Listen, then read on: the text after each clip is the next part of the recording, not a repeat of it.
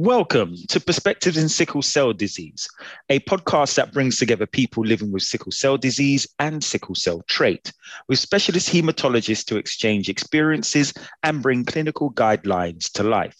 In this closing discussion, Dr. Joe Howard and Professor Leon Chilolo reflect on what they have learned from their conversations with people affected by sickle cell disease and sickle cell trait, and discuss the present and future of sickle cell disease treatment across the world.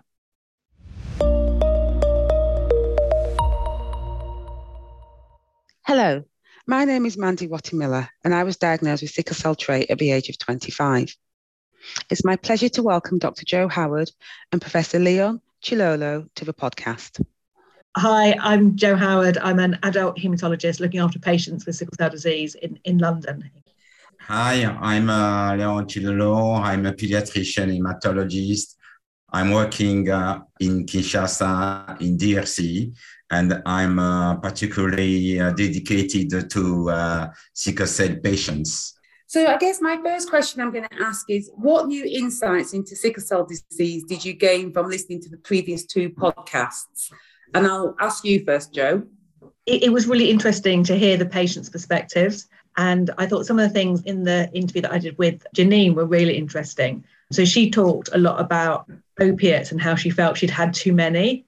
And I thought she was really honest about that. And I think it was quite powerful what she said. And I think she really made me think about my practice and what we do and how we should, obviously we need to treat pain really effectively, but we shouldn't over-treat pain either. And getting that balance, how difficult it is and how important it is to have those conversations with patients about opiates and the long-term complications. So I thought that was really interesting. And then I love the discussion with the mother and daughter in Leon's podcast, they were amazing, I thought. But they talked a lot about education of staff, and that's something that we hear all the time. And I think it just really emphasises how important it is to have better education of doctors and nurses. Not specifically of haematologists, but of all the doctors, of the doctors in A&E and the doctors on the wards and the nurses on the wards, and how important that is. Thank you, that's great. Leon, I'll ask you the same question. What did you gain from listening to the previous two podcasts? Yes, it was very interesting for me to hear from the mothers of sickle cell patients what she hopes and what she needs. I think that one of the main things I retain is the fact that they need to be listened. Patients and the families want to be listened by the physicians and by the health workers. Another thing, they want to be partnership in the care of their children and not only people who ask to do what the physician decided. I think it was a very good podcast, and I retain these two main lessons from them. Yeah, that definitely came across, wasn't it? That the patient voice needs to be heard. Just in terms of their pain management as well. So that's just linking back to what you said, Joe. And going on to that is, what do you think are the most important takeaways from the previous episodes for both of you? If you had to just have one each, what would that be? I'd echo Leon's points really about working with the patients, educating our staff better so we can listen to the patients, I guess. I think it's the same thing, to listen patients more and more. What resources or information sources do you think are lacking for people with sickle cell disease or sickle cell trait? And I'm going to go to Leon this time. In many of the African countries, the sickle cell patients are not very well informed about the progress on the treatment and the limitations of the progress, because sometimes they think that they can definitely be cured if moved to Europe, because they think that bone marrow is the solution. If you have money, you can be definitively cured from the sickle cell disease. So they need to be well informed about realities, about progress, about limitations of care of sickle cell disease. And another thing is very important to know what are the possibilities of follow-up, possibilities of treatment and so on in the place where they are living is very important. There's a lack of relationship between the different centers working on sickle cell disease because we have no constant communication between different physicians and between different health centers. So I mean to say that sometimes we can have a center who is really well dedicated on blood transfusion, but the neighboring centers don't know that they can have good blood transfusion in another center. I think that's very important to share the good information between the different practitioners and different health centers. Thank you for that. Joe, what resources or information sources do you think are lacking for people with sickle cell disease or sickle cell trait?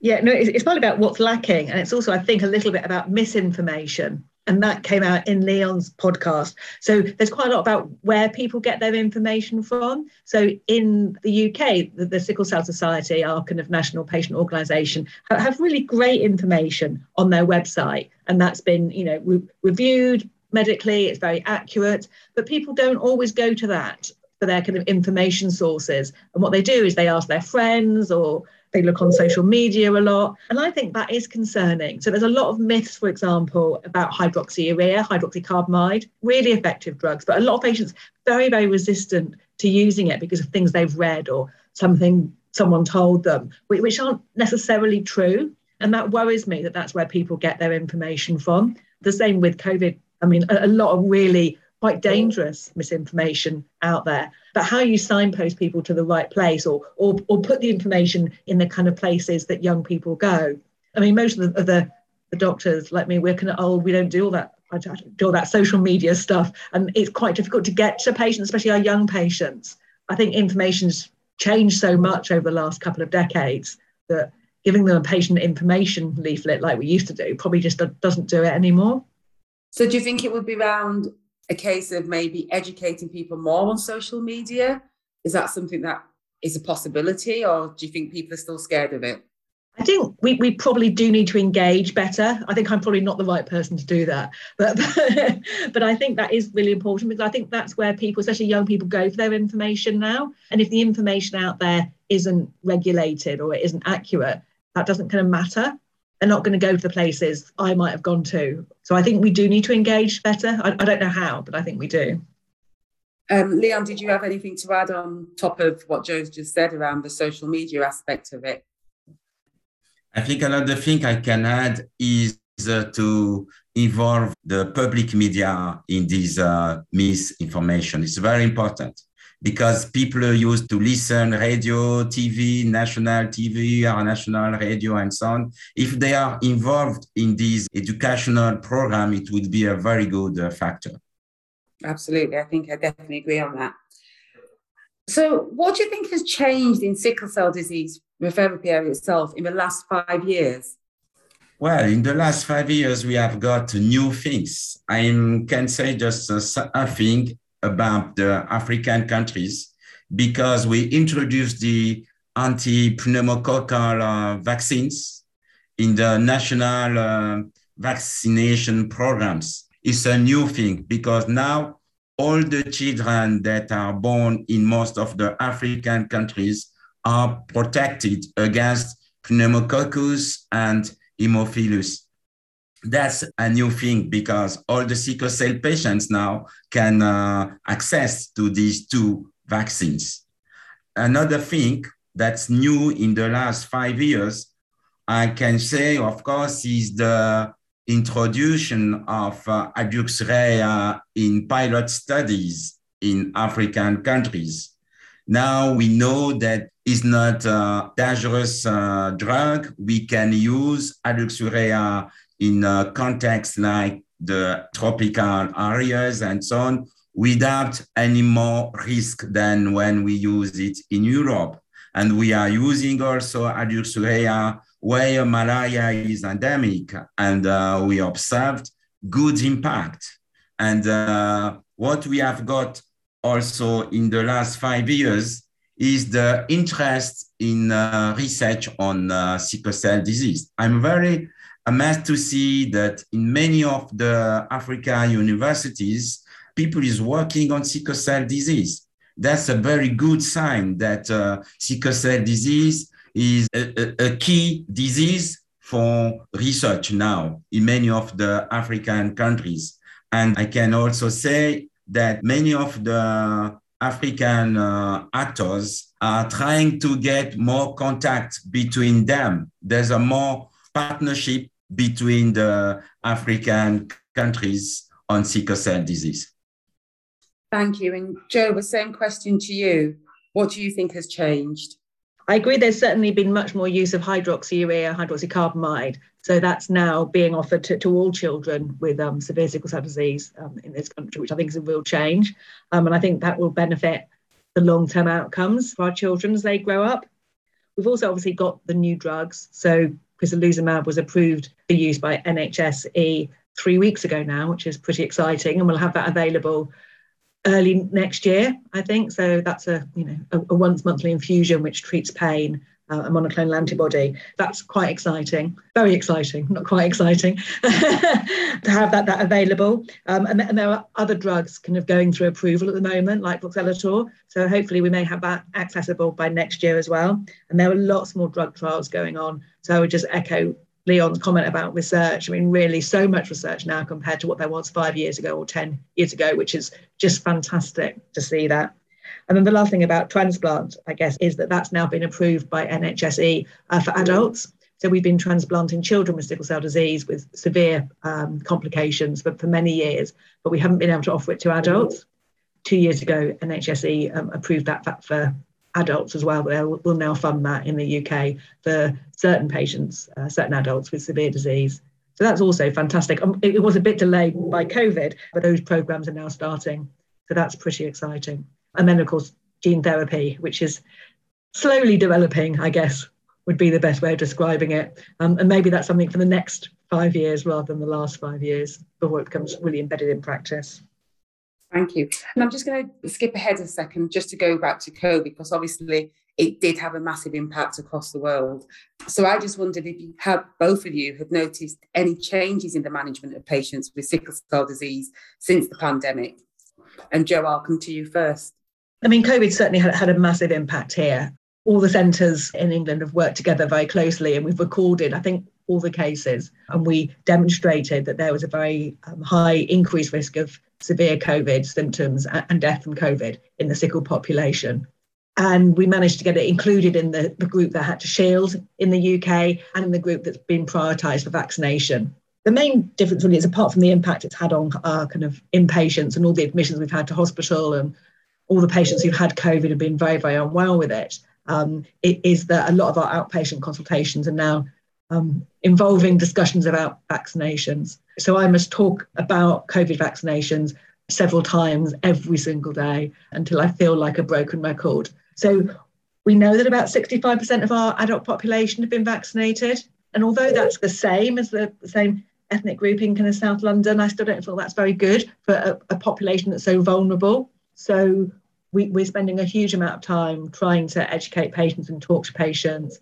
We've done kind of Q&A sessions with patients, which on the sickle cell website, one of my colleagues, Dr. Kessie Ali, did those, sending out patient information and updating that regularly with all the figures. And that it's been a huge change to our practice, really, those continual conversations about vaccines. And it's been really difficult. I mean, it's been awful working and seeing so many patients being so unwell with COVID. It's just been the most awful couple of years, really. And it continues because we're still seeing admissions almost entirely in the unvaccinated population. And I find that incredibly frustrating, really, that there's something that we could prevent so easily. And yet patients come in and they're putting themselves at risk. And they're also putting me and my staff at risk, actually. And I feel upset by that. Thanks, Joe, for that. Before I jump into Leon, I just wanted to ask if there's any correlation or association between misinformation on COVID-19 and sickle cell disease. don't think it's particularly related to sickle, to be honest. I think the misinformation is out there across all populations, and probably our uptake in sickle patients is a bit higher than in the general population. So the misinformation actually probably isn't sickle related, most of it. And patients have asked, can I take the vaccine because the sickle is going to make things worse? But we have been able to reassure patients on those. Thank you. So, Leon, I'm going to ask you the same question. Have you noticed any changes in the management of patients with sickle cell disease since the pandemic? Yes, during this pandemic, we have got some difficulties and limitations because of the limitations of movement of the patients. Most of them, they were not able to move from house to the hospitals. Another difficulties we have got was due to the fact that the cost of the transport was a little bit more excessive because of the negative impact of COVID on our financial and economic system. Sometimes we observed a lack of drugs in many of the pharmacists because it was very difficult to get the importation of some drugs because many of the air companies were limited and so on. So it was very difficult to have the usual care of our sickle cell patients. But we have got in that same period some positive impact because we developed more contact with our patients by WhatsApp, by telephones, and by internet. And we have also used that period as a good period to enhance the educational programs of the families on sickle cell disease. For example, we have published a leaflet on the barriers that they have to respect because of COVID infections. We disseminated these leaflets by internet and so on.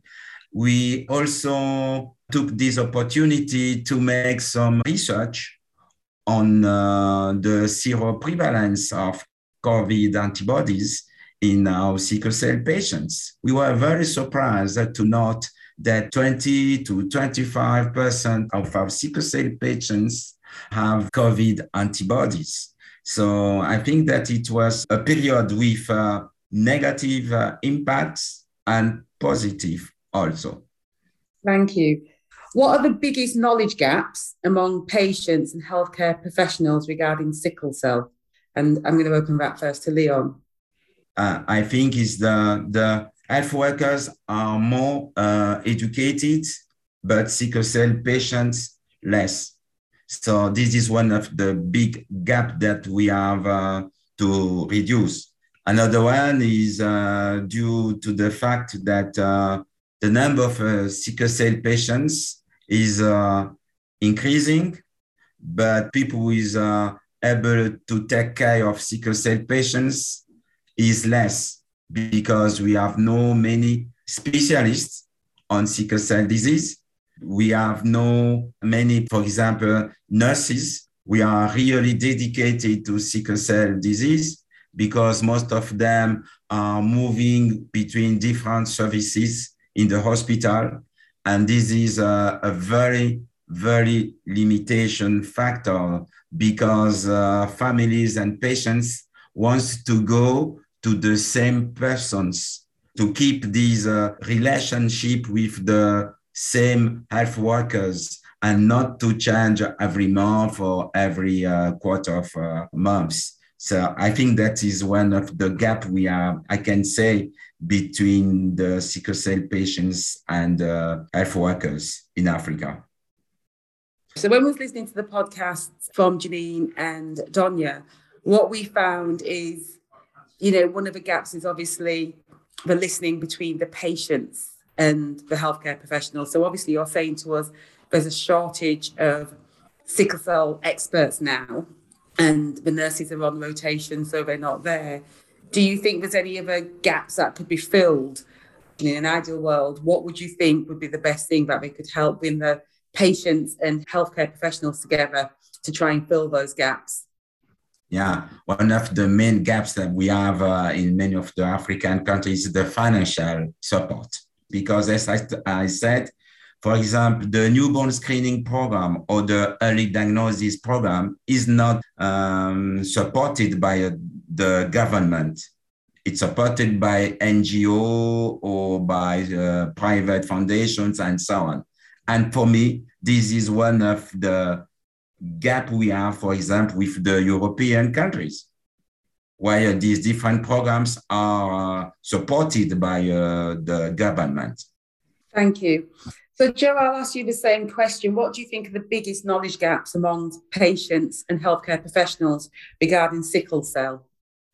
Well, I guess the first thing to talk about is pain management. This is kind of not really about the sickle specialist, but it's more about the generalists, about the emergency doctors, the ward nurses and doctors. And we see all the time patients coming in with pain and they're not being believed, they're not being treated quickly enough. And I think that's a massive knowledge gap, and also relates back to listening to the patients. The patients come in, they say they're in pain and they're just not believed. People don't understand the severity of pain and how important it is to treat it. So I think that's a real big knowledge gap.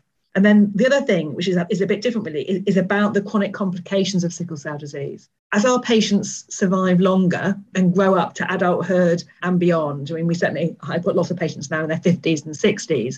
We don't really understand enough about the long-term natural history of sickle cell disease. So we don't know what's going to happen to those patients as doctors. So it's really hard to advise them because we haven't had these big cohorts of older patients. And as patients get older with sickle, they have lots of chronic complications. You know, they have heart problems, they have lung problems, they have problems with their brain, problems with their kidneys. And I think, we don't discuss that with patients, so they're not really aware of that. The other specialists aren't really aware of that. And the haematologists, the sickle specialists don't really understand it because we've not studied it before. So I think that's something that we really need to research to find out more about so we can understand what's going to happen and so we can look at which treatments are going to help. So should patients be put on, hydroxycarbamide, is that going to help? Are the new treatments going to help these long-term complications? We just don't understand that. And then I guess the last thing is just about community education. So one of the things I think is really clear is that a lot of people in the community don't really understand sickle.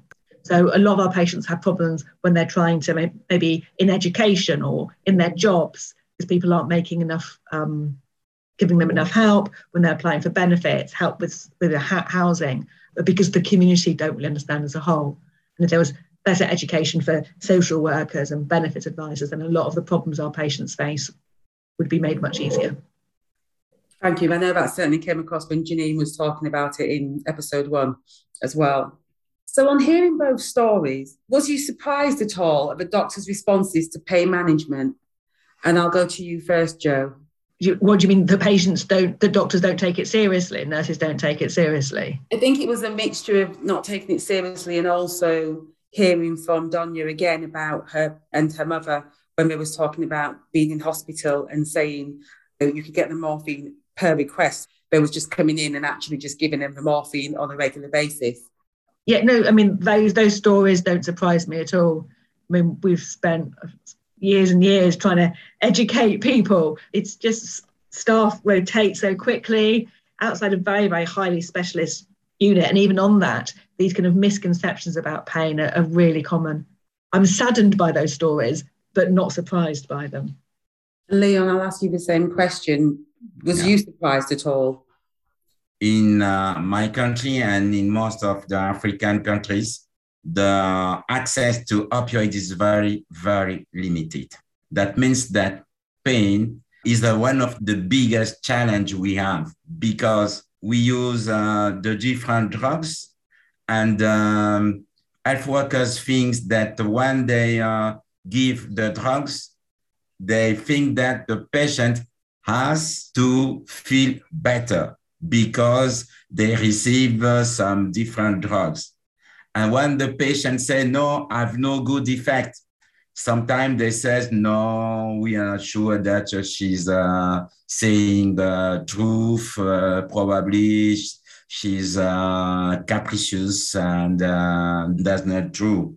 Because we have not enough educated on the use of the opioid.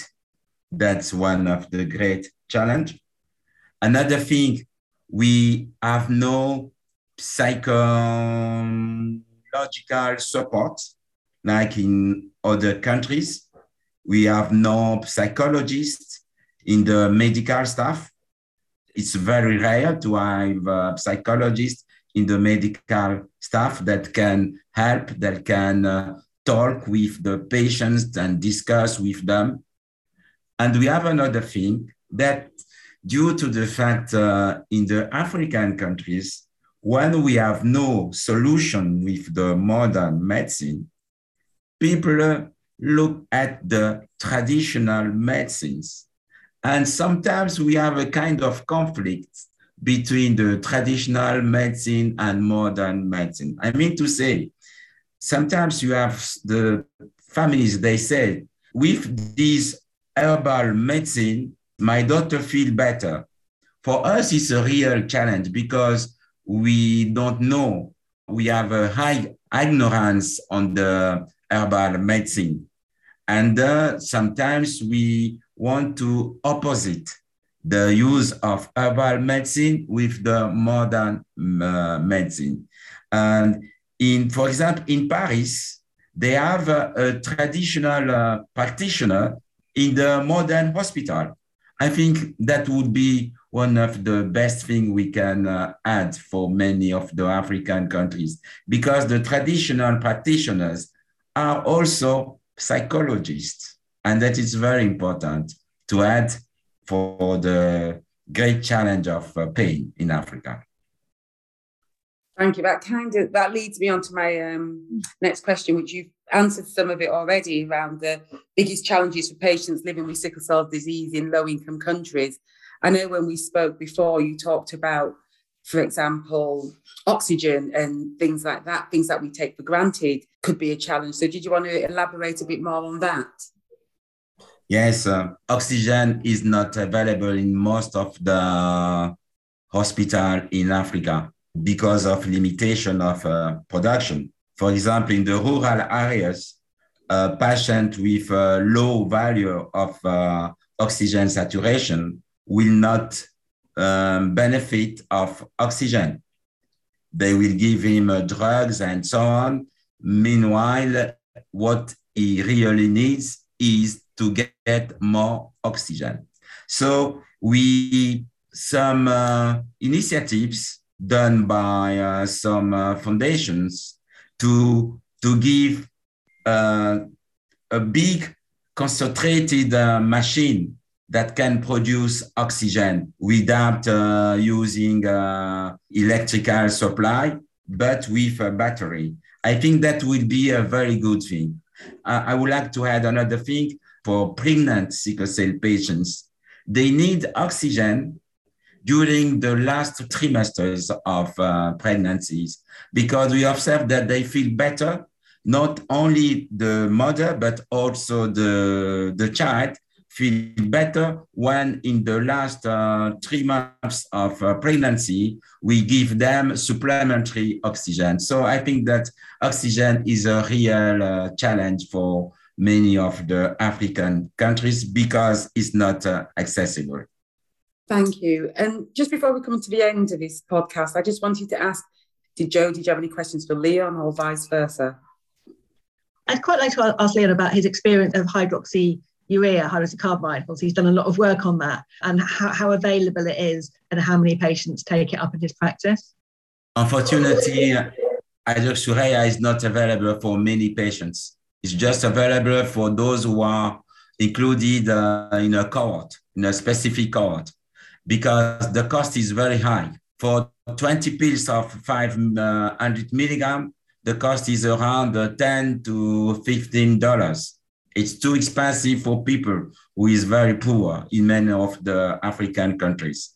Now, fortunately, we have, and we hope that we will be able to access to hydroxyurea because ASH and Novartis are trying to make it accessible to many of the African countries. But at the moment, people can only have it if they're on the clinical trial, can they? Yeah, we can control that. Yes. Leon, did you have any questions for Joe? Yeah, what I would like to ask you, you know that we observe many alloimmunization because of the difference between Caucasian donors and Black patients. How do you manage these kind of problems of blood compatibility, because we have many donors are white, Caucasian, and most of our patients, your patients, I suppose, are Black African patients? Yeah, no, it is a major problem. So we have a lot of patients, a kind of small number of patients who are virtually untransfusible because of multiple antibodies. So we do match more closely than we do for other patients. So we do CDE and KEL matching. So that means we just match for more blood groups. So they do get better blood. So that reduces the antibodies somewhat. We obviously try not to transfuse if we don't need to, but often we do. And we have a lot of patients on long-term transfusion. Those patients are the ones least likely to have problems, because once we know they're okay with blood, they tend to go on. So there is a subset who just seem to have multiple antibodies. There is some really interesting research being done now with the National Blood Service are working on genotyping. So hopefully in the next few years, we'll be able to genetically match more closely. But I think that's a few years away at the moment. But at the moment, we just do more extended phenotype matching with CDE and KEL. Well, thank you both. This has been very, very interesting, and I could talk to you for hours. So thank you, Joe, and thank you, Leon. Thank you, Mandy. Thank you very much, Mandy.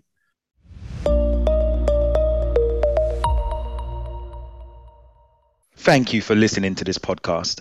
The Perspectives in Sickle Cell Disease podcast is a collaboration between Obsidian Healthcare Group, a global provider of medical education, and the European Hematology Association. If you're a healthcare professional looking for more education on sickle cell disease, visit the EHA campus at ehaweb.org/education.